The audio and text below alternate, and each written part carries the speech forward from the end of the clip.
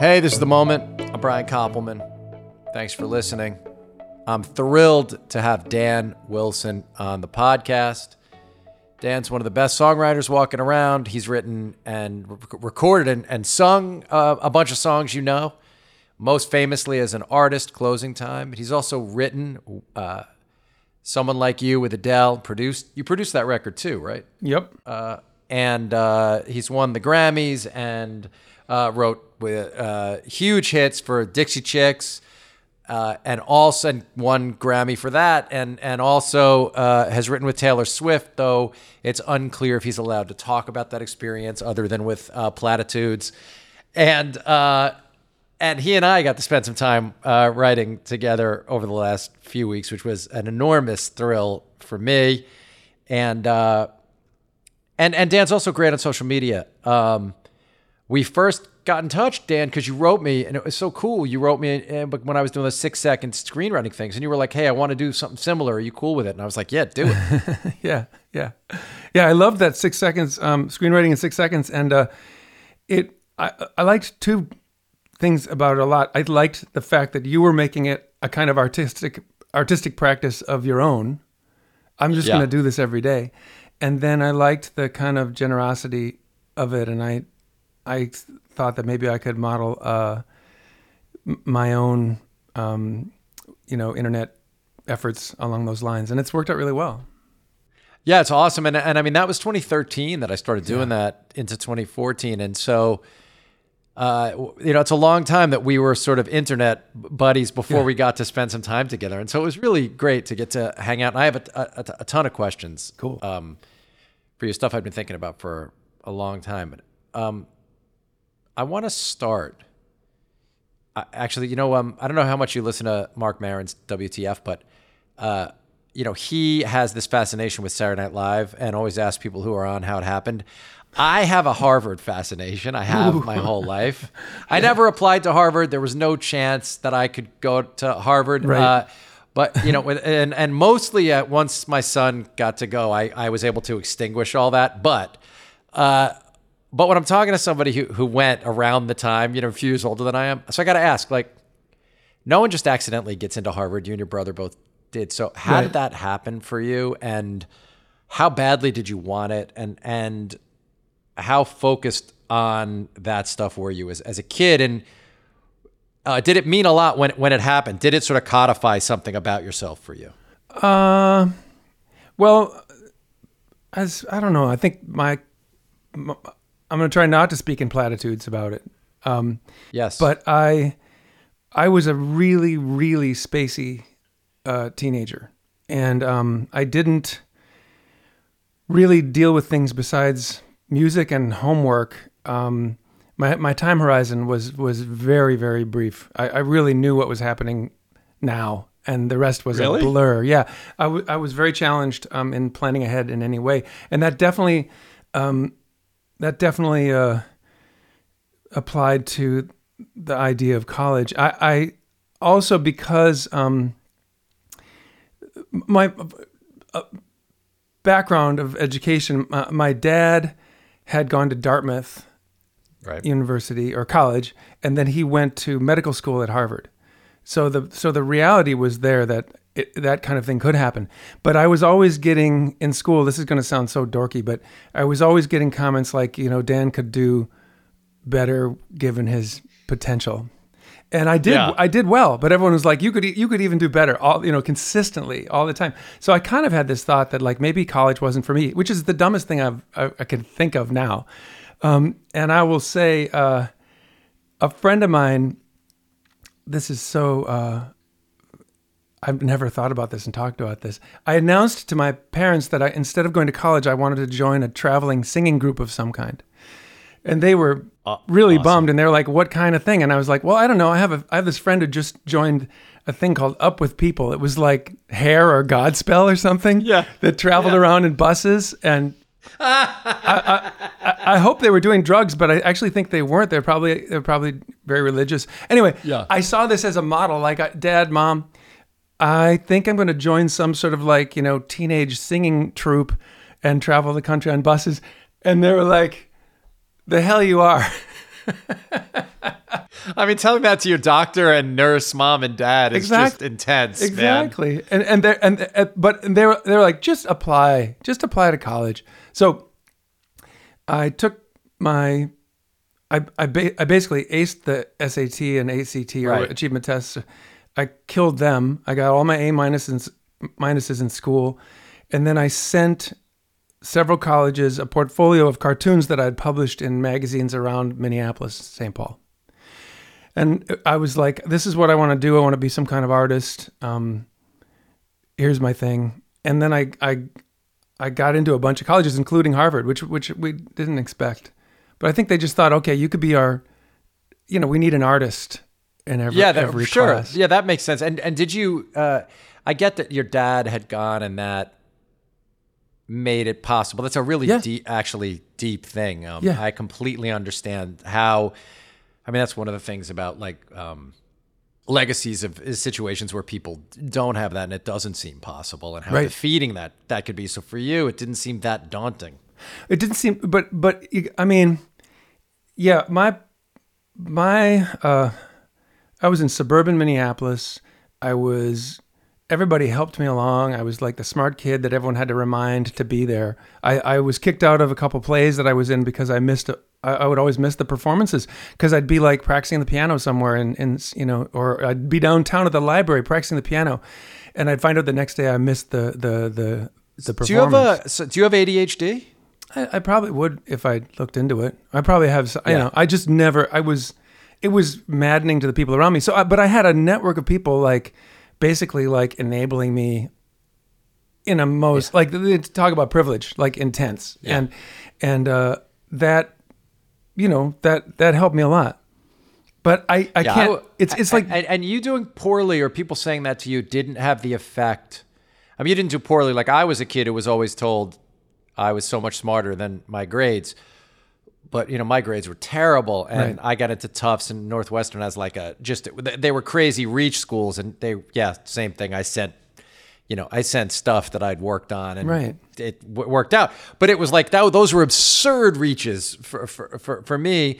And sometimes, although I knew I had a lot of verbal acuity, sometimes I did wonder, well, if I am that smart, I should be able to, I knew I was smarter than a bunch of the teachers, but I did think, I should be able to do this work, even though I couldn't. I couldn't bring myself to do it because I do have ADHD, and it wasn't diagnosed then, but I couldn't do it. But the question is, did you get down on yourself over this kind of thing? Because I would start to convince myself I was lazy and a loser and was never going to reach my potential, which is part of why I have this fascination when people get their shit together and go to a place like Harvard. So did you ever feel that way? Like, oh, fuck, I'm a fuck up? Or were you prevented from feeling that way? Well, I mean, I never felt like I was a fuck up. But I guess I have to say I had depression in high school, and a lot of people, and I had the most ridiculous level of hyperfocus and which allowed me actually not to think about my achievement, literally practicing the bass. If I was doing it, there was no final test or anything that was as important. But then when I turned my attention to studying for a final, I was like a laser beam. I just couldn't not focus to that degree about, whatever it was. So I think I either I knew that once I turned my attention to something, it would work out, or I didn't. Yeah.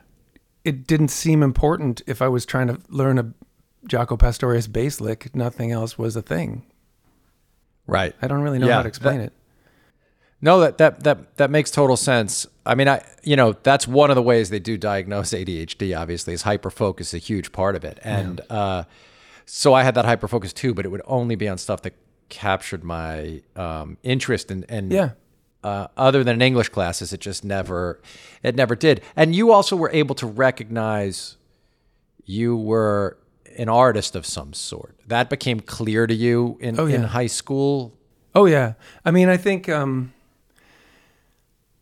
I think my, we talk about reach. Yeah. Like there's this amazing book called 2666, which is really, really horrific. And so don't read it, but, Is that the Bologna book? Yeah. Yeah. He's amazing. That guy. It's so great. But one of the things he says was that one of the main artists, a novelist in the book, he says he treats he looks upon the artists that he wants to be like as kind of gods or icons. He looks on all of his peers as wannabes and losers, and he looks at his own art as a combination of a game and a business. And although I never really had that sort of like dual game business thing, I saw being an artist as like one kind of game, and then all the other games were like minor games. Like getting an A in a class or an A- was like a minor game, but learning how to play, Teen Town on the bass was like a major game, and I learned that. And I worked on that as the biggest game of all. And if you talk about reach, trying to write a hit was probably like, for me, like that's the reach. Please, I know it sounds awful, but whatever college I went to was not going to be the reach for me. It was like making great music was always going to be the desperate reach. So yeah, you knew it was music. Did you know? I was talking to. I read an interview with you where you said, you had a lot of friends who were girls in high school, and you would listen to them, and maybe they didn't see you as threatening or like the other guys, and to some folks that would lead to some sort of insecurity, not being able to connect exactly as they wanted to. But I was talking to Geddy Lee, and he told me that the proficiency he gained on bass actually gave him a kind of security because he was able to become so proficient at this thing that it was like it armed him in a way. And did you get that a little bit, do you think, out of becoming good at music? It's funny because it took me a long time. It took me a long time to do any of the music stuff. It took me, I had been on tour with Trip Shakespeare for maybe 5 years before I felt like I could throw down on the piano. And I don't really even throw down anymore, but I really felt like at that point I was like, I felt enough kind of cockiness about my playing that I if you said, "Oh, you're going to jam with so-and-so," I'd be like, "Okay, I'll give it a shot." But that took me a long time to get to that point. And sort of the same with guitar. It took me about that same amount of, 5 or 6 or 7 years of touring to feel like, okay, I got nothing to be ashamed of here. Whatever sound I make is going to be of interest or stimulate something. Yeah. Something's going to happen if I play a note, Sure. So, but you also say in this interview that your dad said to you, hey, be a parlor pianist. You'll always be able to, play at a party. And you said that's not, that turned out you never did. But in a literal sense, you never did, maybe. But in the broader sense, he was right, wasn't he? My parents literally thought, my parents were very puzzled by me. They just were so puzzled. And actually, my 2 siblings have all the same genes as me, and they're just equally puzzling weird artists as I am, And my parents were not like that. My parents were not weird artists, and they had 3 kids who were weird artists and would go into funks that lasted for months, and they, and would obsess about what seemed to be irrelevant, little projects or making things all the time. Anyway, my dad said, don't quit your piano lessons because you'll be able to play the hits of the day at parties and everyone will like you. You'll be popular. And it was so funny because like years later, I told him, Dad, I still haven't been to a party where there was even a piano there. So I don't know. But actually, later in life, it became very handy in that exact same way. Of course it's handy. It's one of the handiest things. And like it is an incredibly great thing to be able to do. And if you can pull out a guitar and still to this day, right? If you could pull out a guitar, and now I guess some people could play Closing Time, but if you could pull out a guitar and play Wild World, it gets you really far in life, right? Well, in my case, I can sit down at a piano and play Someone Like You, and everybody can karaoke to that. You know what I mean? So it's like I get sort of 2 parlor piano. It's like a magic trick. And if you can play the piano or play the guitar or do something where the music just is complete right there in the room, it's like someone who does close-up magic. It's like, what the hell just happened?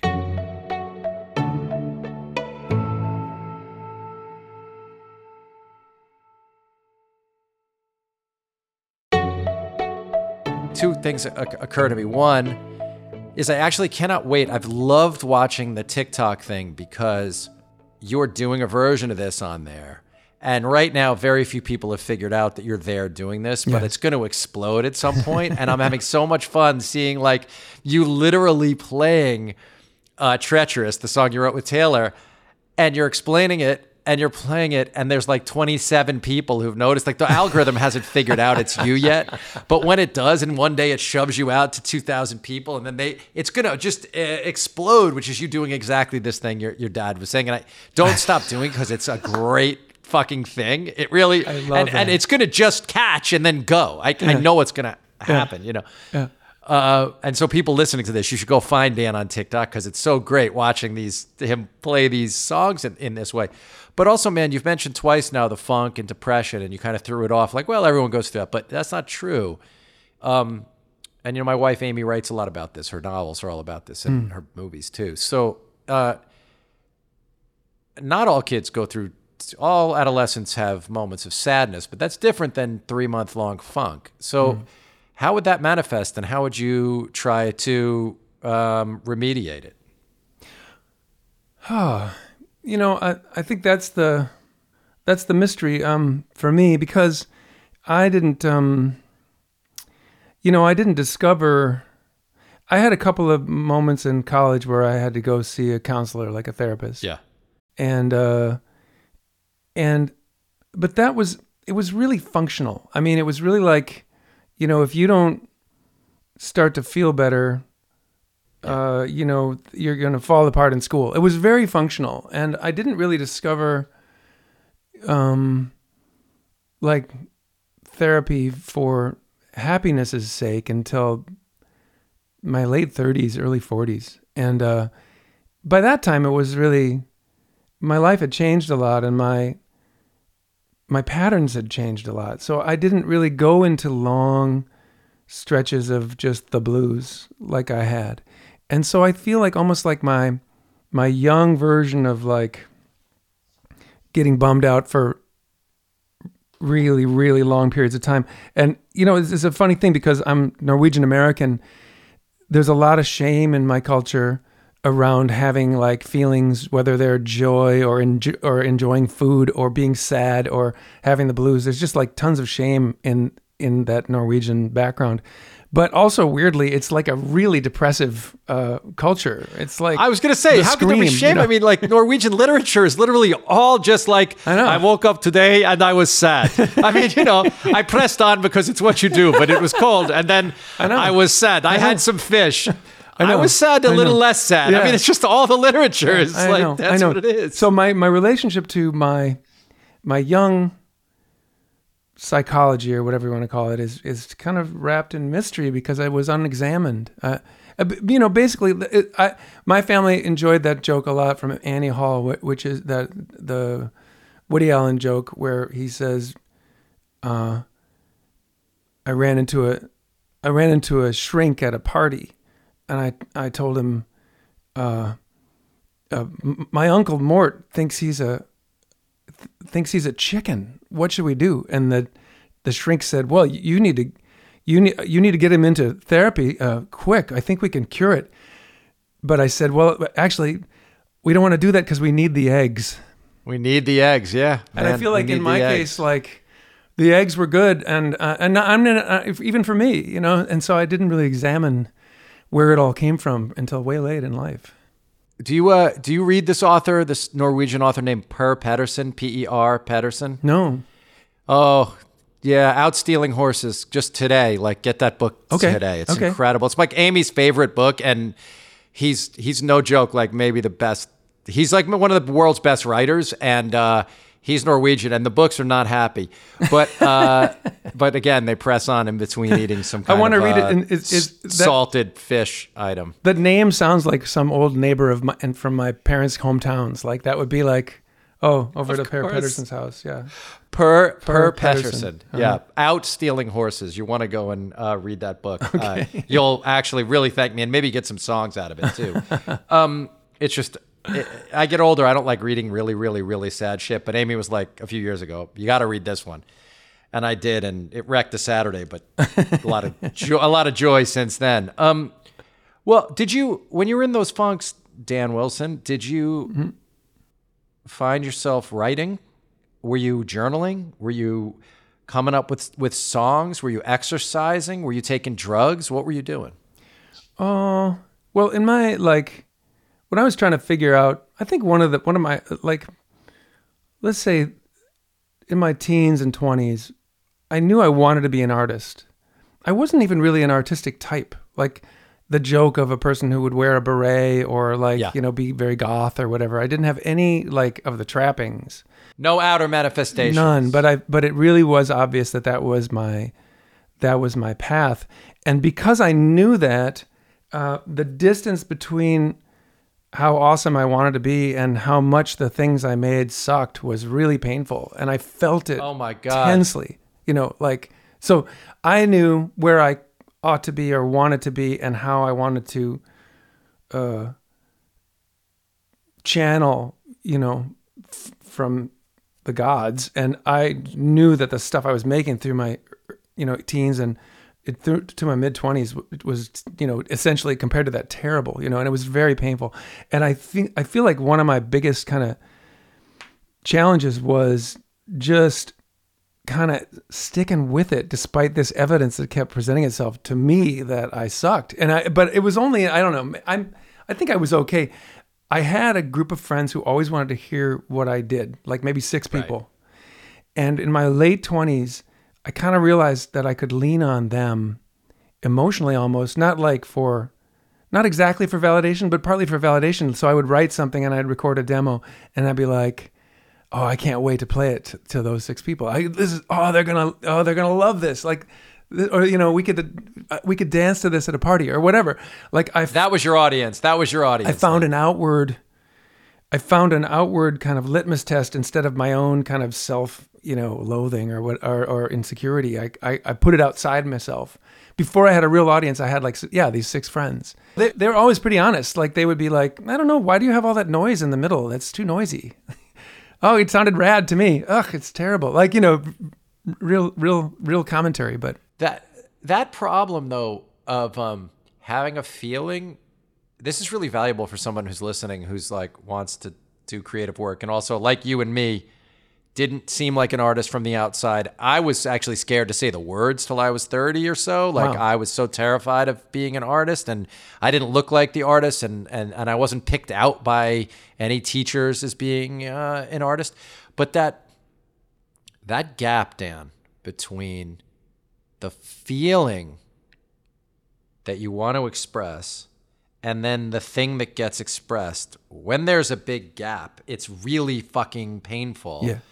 But it also, I find that even in the work that we do that works, that works for for an audience, so that we know we've, for moments in it, touched the thing.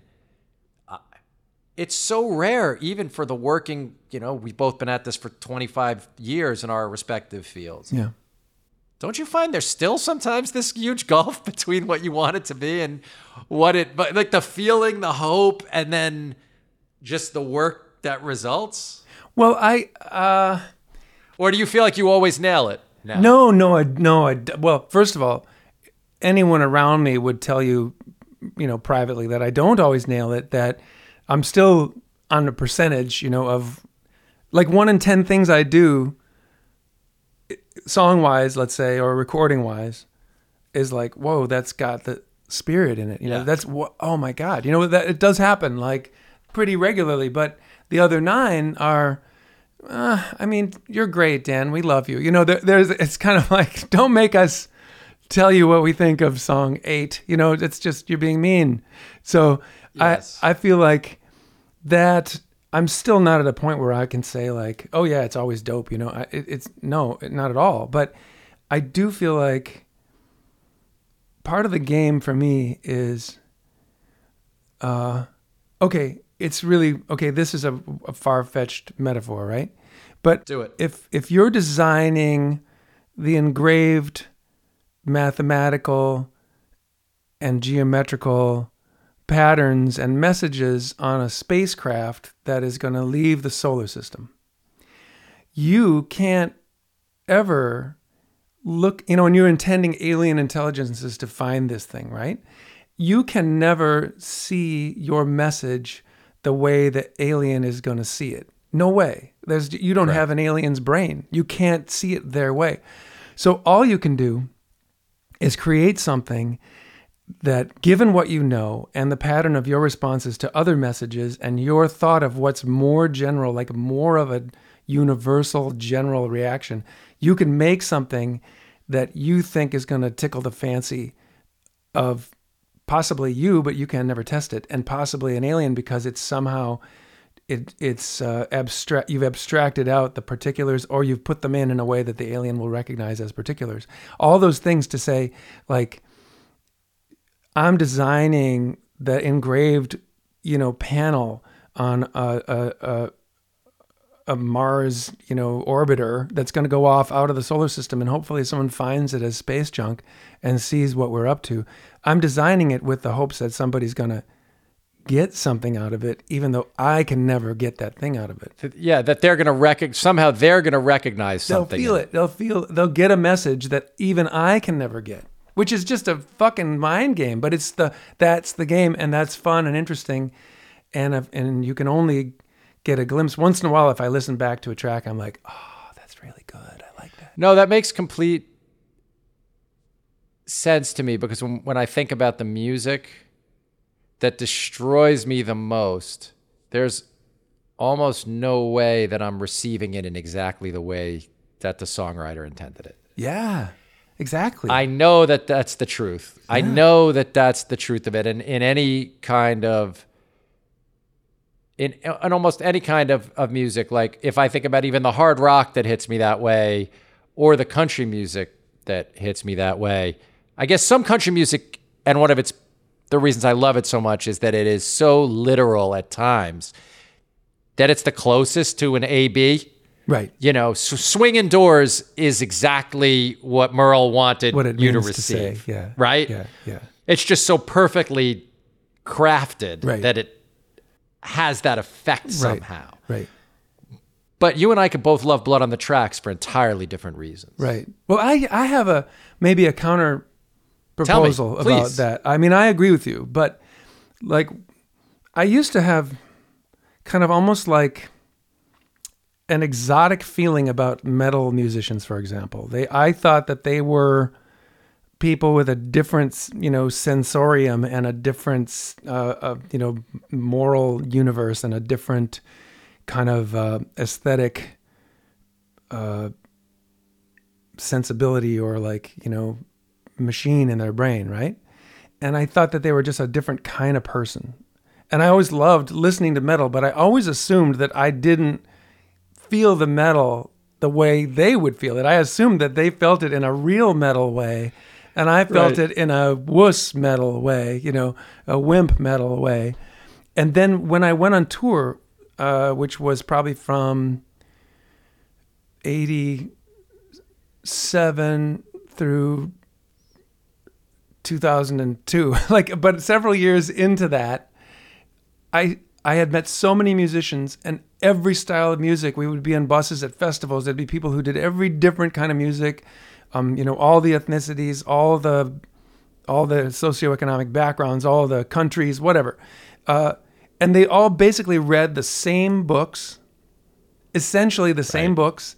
They all thought the new PJ Harvey was amazing, no matter who they were. You know, yes. Everybody thought that D'Angelo was the best. Do you know what I mean? There was just like it was so universal and so shared across all the genres. And I realized, oh, there's nothing really exotic about that metal musician's brain in any way. I'm very close to that. I have my metal reaction to their metal music is metal reaction. It's not fake metal reaction. And it's the same when I hear about like some famous person digging some song that I did. I used to think when I was a kid that like famous people had a whole different menu of the arts that they would, pick from. Like a whole different, like it would always be amazing that they would listen to the same records as me. But that's the way it is. Everyone is picking from the same pool. Yeah, I need to think about this.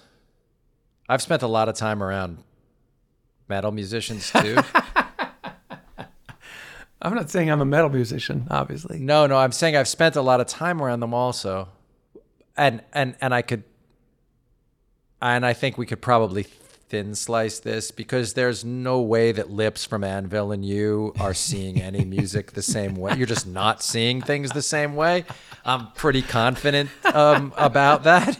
But, and I would say like, no, I guess what I'm talking about is the mystery part of this, Dan, which is something Jacob Dylan and I were talking about the other day. And Jacob was talking about why he doesn't like co-writing, and he was saying with more than one other person really, and he was saying because to him, and he's one of my favorite songwriters ever, and he was saying to him, 12 words might pop into his head that he barely understands, that are idiosyncratic, and that he'll make a song out of that. That's the expression only he could have in that moment. Mm-hmm. And that is the thing he wants to be engaging with and living or dying by. Mm-hmm.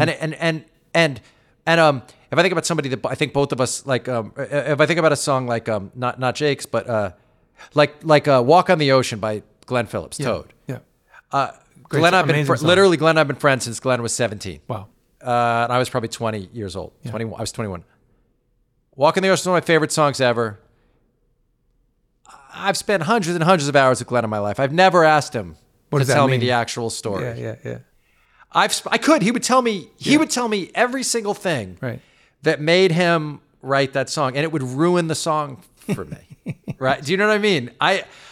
I have this idea about what that thing that happened when these people met and went their separate ways was. Yeah. And I don't want to know more than. I don't want to be disabused. Yeah.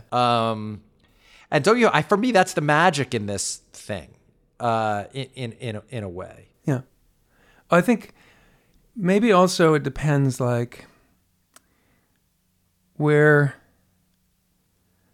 there's always going to be some portion of the process where you're plugging into something that you definitely don't understand yourself, and you might be making a sound or thinking of a phrase of lyrics like you're talking about Jacob that even you can't understand. And I think people are pretty wise to revere that and respect it and not mess with it or diffuse that sense of magic. But I think some musicians can find it closer to their practice. Like some musicians can start to play their instrument and instantly something mystical happens for them. Others, like me, I only get to that mystical, what the fuck just happened kind of moment in my music at almost like random times. A lot of the time I'm going, yeah, this is working, but it's not that thing. And I'm it's not even like a constant sort of self-criticism. It's not a bummer. I just know when I've in Catching the Big Fish by David Lynch. One of my favorite books. Yeah. He talks about how he I think he says he feels like he drops through the floor when he's like meditating. And I think if I'm like playing an instrument or doing some music or thinking of words with somebody or alone, there are those moments where I feel like I just dropped through the floor and like it's a whole other world, But I do feel like some people keep that mystery very close to them so that like they don't even want to talk about what they're doing in any way because they either jump into it entirely or they're out. That must be a hard life in itself. I don't know, but I'm not like that. I have to get there. And then when I'm in there, I'm like, this is life. This is what it means. But I don't instantly go there. I agree. I always describe it as like that feeling of being hyper present and barely tethered to the earth at the same time. And it's hard to happen. And then Jacob did say, then you have the choice. He said, once you have those 12 words in this particular order, then you can rewrite as much as you want. You can, if you're a craftsperson, go ahead and but he's like, but at least it's always going to have been your thing. Yeah. On the other hand, it seems to me you enjoy this process of co-writing, writing with other people that you get something out of. I mean, I will say I love the process of writing with you. Obviously, you're a master at this and I'm much less experienced, but the watching you cycle through ideas, reject the stuff that didn't work, really grab onto the stuff that did, was fascinating because I could see when it like lit you up, you know, and when it, like you're saying, it wasn't quite right.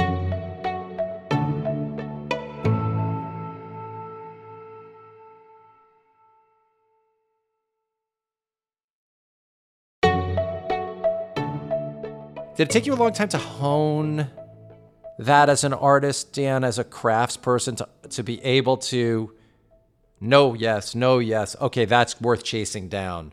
There's one moment when I suggested something and you, it was a song title of that these characters in this song were thinking of, and you were like, that's close, but what's something else? And I said the other thing, and it was just both of us knew immediately, well, that's exactly what it should be. Right? And it just made there was no reason why, but we were both like, yes, that's the thing. Like a smell test. It is. It's just an instant thing. Did that always happen for you, or did you have to hone that and work on it? I say sort of maybe, I think I had the certainty always, but I was wrong a lot before. Like I had to hone my rightness, but I always fucking thought I was right. Right. But that's different. That's totally different. In terms of then actually being able to get to that center place where you're not reacting out of anything other than directness. Whatever that tuning. Like I'm Lynch in that book. My favorite thing in that book. Yeah. If you haven't read People Catching the Big Fish, you should. Is when he talked about working with his composer, because anytime you're working with someone who has a technical expertise you don't exactly have, it can be really intimidating for you. And he talks about Badalamenti, and finally Lynch Badalamenti will play a thing and Lynch will go, I just don't think it sounds exactly the way I was thinking of, a more purplish thing. And then he says Angelo, and he will just sort of say the most random shit to just say this isn't it yet and send Angelo back to think. And then he comes back with some other thing. And I loved that as a way of Lynch's total lack of fear for being judged, which creative people often are so scared of being judged as wanting. Yeah. Or being fraudulent, and Lynch doesn't give a fuck at all, it seems like. That's meaningless to him, it seems. I mean, he's a wonderful case because, like, he knows... I'm going to use judgmental terms, and it's not right, but he knows that, the emotions or impulses that he's portraying or rendering are atrocious or alarming or laden with shame or hateful or whatever. And he doesn't. I mean, he's basically willing to put it all up there because he knows we have those thoughts too. Like, nobody has any standing to be annoyed at David Lynch movies if they've ever had a dream in their life, or if they've ever been so mad they could want to kill somebody. Like, that you can't judge it. But it's still, the rest of us do fear judgment in that way. And it's only a rare person that has, Well, I love the idea that he would say to his composer, like, it needs to be more purple or it's not quite right. One of my great experiences in music was a very extended stretch of years with Rick Rubin, where Rick would use his tricks on me, like, the bridge goes down and settles down. The bridge of the song moves downward and settles down, but maybe a version where it moves upward and goes wild would be better. And I would say to Rick, well, okay, like, do you have any idea how that would be accomplished? And he'd go, I don't know. Right. And then I'd be off. Like, okay, all right. Now I know this mysterious purplishness is now what I'm going to try to do. No, Rick is unbelievably. He's so fucking brilliant. I mean, I think I might have told you this when we were having our Zoom writing sessions, but he basically refigured out how I should do this podcast from a distance, because I was doing the podcast. My rule was only in person. I would never do it distance. If you couldn't get to the room I'm in, or I can't get to you, I'm not doing it, because the personal connection. Yeah. But when COVID happened, I said, all right, fuck it. I'll do it just over the internet.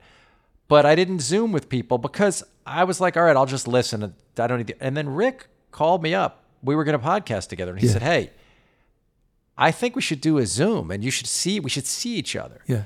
And I said, why? And he said, well, look, I just want this to be the best podcast for you, but don't you think if you're looking at my face and I'm looking at your face, and do you think we'll have the opportunity to really have a conversation? It's your podcast. Well, I'll do it either way.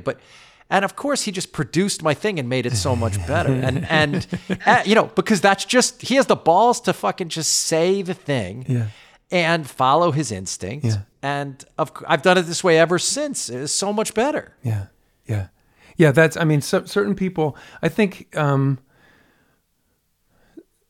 certain people have that. I mean, I joked about it, but I'm serious. I thought I was right, and it was very handy in getting things done for a long time, but I wasn't right for quite a while. I just thought I was. But then eventually, actually, I was right. I got to the point where, like, if I like version A better than version B, we all ought to just trust that. I don't know. Let's just trust that. I completely understand that. But it's not like, but I'm not like, I'm not going to go to the mat up over A and B, over A, versus B. I don't care that much, but that's one thing that Rick has, like, and I think he had it when he was 16. A is better than B. By the way, that works within your thing. Like, I know within the world of the stuff that Dave and I do, our voice, our thing. Yeah. That's exactly right. If there are two possible ideas for a billion scene, if David and I think it should be A, it's fucking should be A. Right. We know that. Right. On the other hand, then you can skip the discussion. You don't have to talk. You can just go to the next step. Yes, exactly right. We just know. But on the other hand, like if you were going to write a song with Geddy Lee for Rush, if Geddy, in order to replace Neil, decided he wanted Dan to write a bunch of words, your AB would know, oh, this is good or this is not as good. But if you were in a room with Geddy and Alex would know which version was the Rush song. Yeah. Oh, yeah. Right? Yeah. And that's a fascinating thing, which leads me to, like, when you work with an artist like Adele. Yeah. Can you talk a little bit about, I know you can't with Taylor, and it's okay. Hey, how do you know that? I never said you could. I know because in the world, you've never told any of those stories. Okay, so good. Thank you very much. I think it's really clear that you've never mentioned, other than that you wrote a song with her. Yeah, so she's great. There's got to be a reason. Okay, keep going. No, but with Adele, let's say. Okay, let's say. What is that process like? First of all, here's a question. Did you know you were when she opened her mouth, could you tell I'm in the room with someone incredibly special? Well, I had already been a fan because of Chasing Pavements and Hometown Glory. I already knew she was amazing, and I already knew she was amazing and quirky. Like I thought that was really interesting, that she had hits that were quirky. And I don't say that lightly. When we got together, we kind of shot the breeze for quite a while. And she made me laugh and laugh. She was so funny. What put you together? How did it happen? It's funny because it was like an effort. It was like a music business effort for a while to get us together, and nothing came of it. Before that, the huge hits you'd written were Closing Time and the Dixie Chicks. And Not Ready to Make Nice, and all those songs on the Dixie Chicks, Taking a Long Way. Those were like sort of like the huge things you'd done at that time. Right. And basically, I had said to the people that I work with, that I'm a fan of hers, and then there was some effort to get us together, and it never worked. And then Rick Rubin got hired on as the producer, executive producer of this album, And then he started bugging us to get together. And I think we had a session that got canceled. And then Rick, very gently kind of, I really think you two would get along great. Like he really kind of gently, he's like a kind of a gentle kind of, bulldozer. So when we got together, it was because of him. And actually there's something about that which is very positive, which is when someone that is a timeless genius has told you that that you guys need to meet each other and collaborate, you already have a crazy level of confidence. You're like, this is going to be amazing, because he said so, right? Because he would also tell you that your studio needs to be a different shade of the wall needs to be a different shade of cream colored white than what you've got or whatever. He would tell you anything and it'd be right every time. So we went into it with that feeling. But then the first whole bunch of time was just shooting the breeze, and she made me laugh and laugh. And I didn't really, it took us like an hour at least, maybe more, to get down to try to, and then she showed me a few recordings and a couple unfinished things. And then we went out to the piano and the guitar, and she showed me a couple of very simple ideas. And it was almost like midday when we started to do takes. We were working on Someone Like You. She played me the idea for Someone Like You, those first like 3 or 4 lines, and she played me the idea for Rumor Has It. And did she have the chords to Someone Like You? She plays with one finger on a bass, moving the one finger up and down to play the notes. This is the details I want. So she's just playing the notes that she's singing, basically. Well, her pattern that at the time when we were working, her go-to pattern on the bass was the low note on the lowest string of the bass, and then she'd kind of arpeggiate on the other strings, but they were always they weren't always in the chord. It was just like dong dong dong dong dong dong dong dong, but the bottom note was always the right note, and she knew she'd figure it out. She was willing to sketch, So she showed me Rumor Has It, like a bunch of like the scenario and the funny story and the ironically funny, the twist of Rumor Has It. She definitely had she had the script outline of that finished. And then she played me the first 4 lines of Someone Like You. And I was like, tell me about Someone Like You. And she told me the story. And I said, okay, I think Rumor Has It is going to be an amazing song, but I don't do funny songs very well. So I don't think we should work on that. I think we should work on the sad ballad. So we really weren't singing ideas back and forth to each other until mid-afternoon, like several hours had gone by. And then you start working on Someone Like You. And then we started working on Someone Like You. And when you write that song, did you finish the song that day? No. We got it to the point where I had played the whole piano part, and I had this idea that it should slow down and speed up, but I wanted it to be with a click track. So Phil Allen, the engineer, and I kind of played and then altered the click track and played again and then altered the click track until the speeding up and slowing down. It was pretty subtle, but we got it so that it all sped up and slowed down a little bit, so that the piano kind of, I always feel like if you have one instrument in your demo, you want it to indicate orchestral reality, even if it's, make the listener imagine an orchestra. So we got it all kind of brilliant, moving up and down in speed, and we got the piano pretty much done. And then Adele and I wrote, she had a bunch of the first verse done, and we got it to the point where we had the first verse, a chorus, a sort of terrible second verse that lost its way, I thought, kind of terribly, but there's more about that. And then a second chorus, and then it was over. And actually, it ended with this sort of arpeggio that I played that was just like a series of chords that was unclear what it was, but then the demo ended. So right, we sent it. We sent me and Adele MP3s of them, and we left. And then the next day when we got back together, I said, "So what do you want to do? You want to write something new, or should we work on the thing we worked on yesterday?" And like I didn't even know. I was like, I can't understand this. No part of this makes sense. Are we going to finish? Yeah. Are we going to finish that or not? No, I'm just really agnostic. It's like up to them. I don't want to write something that they're not interested in. I'm like, do you want to do that or not? I'm like very. But you didn't go home that night and like say to your wife, like, I think that I just paid for our next 2 houses, or like, holy shit, I just fucking like. I'm forgetting all that. I mean, I'm joking about that, but like, there is that thing. You didn't go home and go like, I think something crazy just happened. No, I'm sure. No? I'm pretty sure I went home. Diane and I and our 2 girls were renting a house in Los Feliz, and I'm pretty sure I went home and said that I had a great day. I can't wait for tomorrow. Oh, that's great. I can't wait for tomorrow. That's great. So so the second day we got together, and I said, do you want to work on that or something else? And she said, oh, we have to finish that song. And I said, oh, really? Why? And she goes, because I played it for my manager and my mom.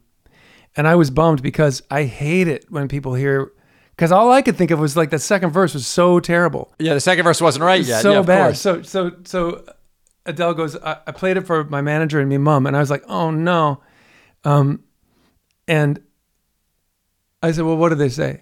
And she said, my manager loved it and my mom cried. So I was like, okay, all right, let's finish this. I have to say, I was half right and half wrong about the second verse, because the second verse was half of the second verse and the bridge very uneasily squashed together. Right. And so actually it all ended up in the song, just in different ways. On day 2, I was like, I think we need to turn that second half of the second verse into the bridge. And then also, can you sing the choruses again? Because your voice sounds rougher today and more emotional. And can you just sing the choruses one more time? And also, can you try some higher notes, which she's always been mad at me about, because I made her sing these higher notes that she thinks sound too difficult or imperfect. It's like, that's her imperfection. And so we did the choruses again. We fixed the second verse. We used the second half of that bad second verse for a bridge. That all worked out great. We left the weird ending because it's all a demo. And I got her to sing the high notes in the choruses by saying, I know you don't like them. I know you think they're like, they're too crackly sounding. That they don't show you off in the way you want to be. But it's just a demo. It's just a demo, so let's just use it. And then like 4 months later, no one ever says anything. You send a song off to a label and an artist. Yes. They never say a word. They never go, we hate you, or like, this is great, or we're using it, or whatever. 4 months later or so, I got this sort of desperate message.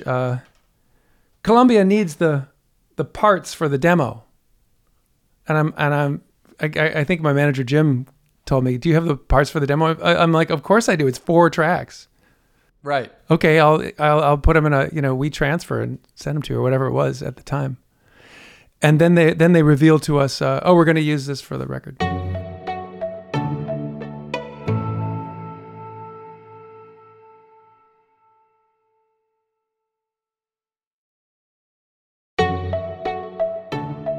So did they just mix your tracks and that's the record? Yeah.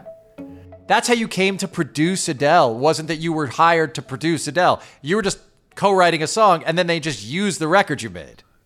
Adele and I are credited as producing that together.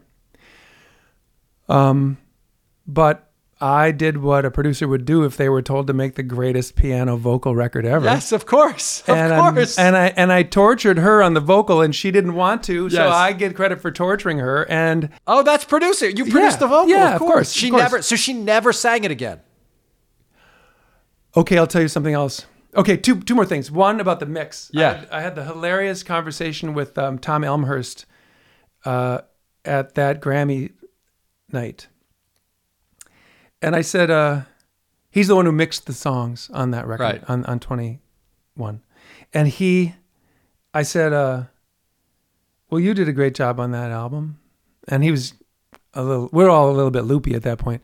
Sure. And I said, he said, well, your song is the best one.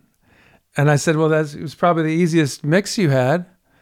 And he said, oh yeah, it took me 45 minutes.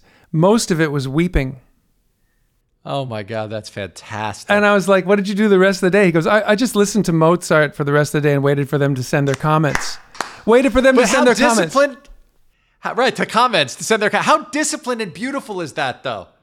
that he just fucking like, got the sound, got the levels, and just left it. Sent like it that's off. a whole thing in itself, man. Yeah. Then he said, he did add one more thing. He said, actually, to be honest, I hated the reverb that you had, so I changed that a little bit. Yeah, that's perfect. Yeah. So when you then heard it on the radio, like I always want to know this, because as you say, because when it's yourself, you actually can never see it. I can never see the work the way that, like, I can't, Yeah. I can't see anything I do the way that you see it, what I do. Like, it doesn't work that way. Yeah. But like when you heard that record, first of all, did you know? And then as it started, like, what did it feel like to you? Because the second time through something, I will say, like, here's how I relate to this.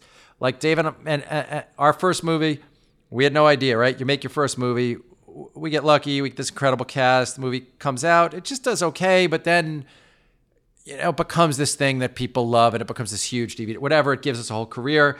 And for a long time, you're kind of known for that thing. Yeah. And then all these years later, this other big thing happened for us with the show, and like, it changed it's much sweeter.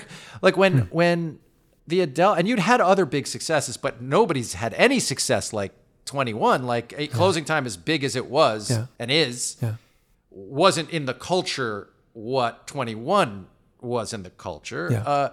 What did that feel like to you? And did it feel sweet in a different way or not? Well, I've only kind of come to terms with this year, just in a retrospective way. When I was sort of getting going in music, and I was first I was frustrated that my creative method or my creative self couldn't make the outcomes that I knew I needed to make to really be great. So I was mad at myself a lot for that. So mad. And then when I felt like I was getting a handle on that and things that I was making were actually good, I started to be sort of mad at the world for not like giving me a shot. Yeah. Yeah. And for a long time, I treated the record label band business as a huge trick to get people to pay for studio time for me. That's a whole other era. But I needed someone to pay for, a month and a half in a studio. Right. And I never thought about like fame and fortune. I literally was greedy for studio time. And I would always feel like I had hoodwinked another label into paying for a bunch of studio time. And that was my scam I was running.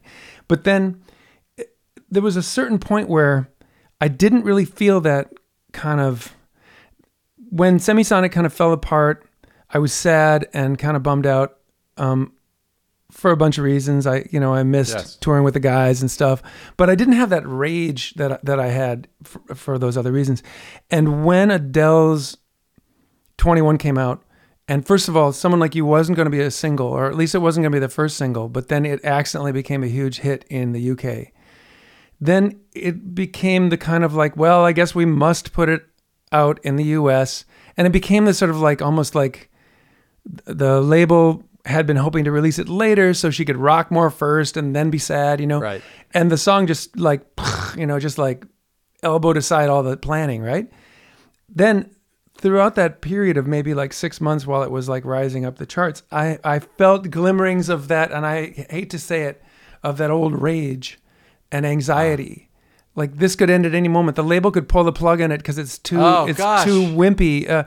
It was never intended to be a single. What's going to happen? Like no one's going to recognize what a great song it is, blah, blah, blah. Like all these responses that now in retrospect are so dumb, but I really felt them strongly. Like, I was filled with that kind of, this could fall apart at any moment. And so that whole period when it was rising up the charts, I did not enjoy. And that's so sad, but it's life. And then when it got turned into a joke on Saturday Night Live, the song that basically makes everyone cry no matter who they are. Yeah. I kind of, it was like somebody had done like a chiropractic adjustment on my brain. And I just was like, this is hilarious. I just need to enjoy how absurd this whole thing is. It's just so hilarious. And I really got into more of a mindset of like, you can't control things. Like Sony took Someone Like You off of the slate for Song of the Year for the Grammys because they didn't want Song of the Year competing with Rolling in the Deep, and they wanted something banging to be her calling card. So they took Someone Like You out of those categories. And at first I was like, arg, like so mad, but then even that slowly turned into like, okay, this is just all so absurd, And then I would have been enraged. I never would have let that die. I would have been so angry about that. Then my God. A year later, everyone's like, a friend of mine was like, how does it feel winning a Song of the Year twice? And I was like, I won it once with the Chicks and it was great, but I only won it the one time. And they're like, no, come on, man. Someone Like You is Song of the Year. And I said, no, it wasn't up for it. Got taken off the slate because they didn't want her to split her votes. But it was right. You did win the Grammy, didn't you, for Album of the Year? Didn't you share in the Album of the Year Grammy? Oh, totally. I'm not complaining. I'm just saying. Yeah. This friend of mine said, I said, no, actually, it Someone Like You didn't win Song of the Year. And my friend goes, well, it didn't win the real Song of the Year, but it won the moral Song of the Year. And to me, the absurdity of that was like, oh, I can just laugh about all that now. It's funny. That's fantastic. It took me like a year to get that anxiety to go away and have it be fun.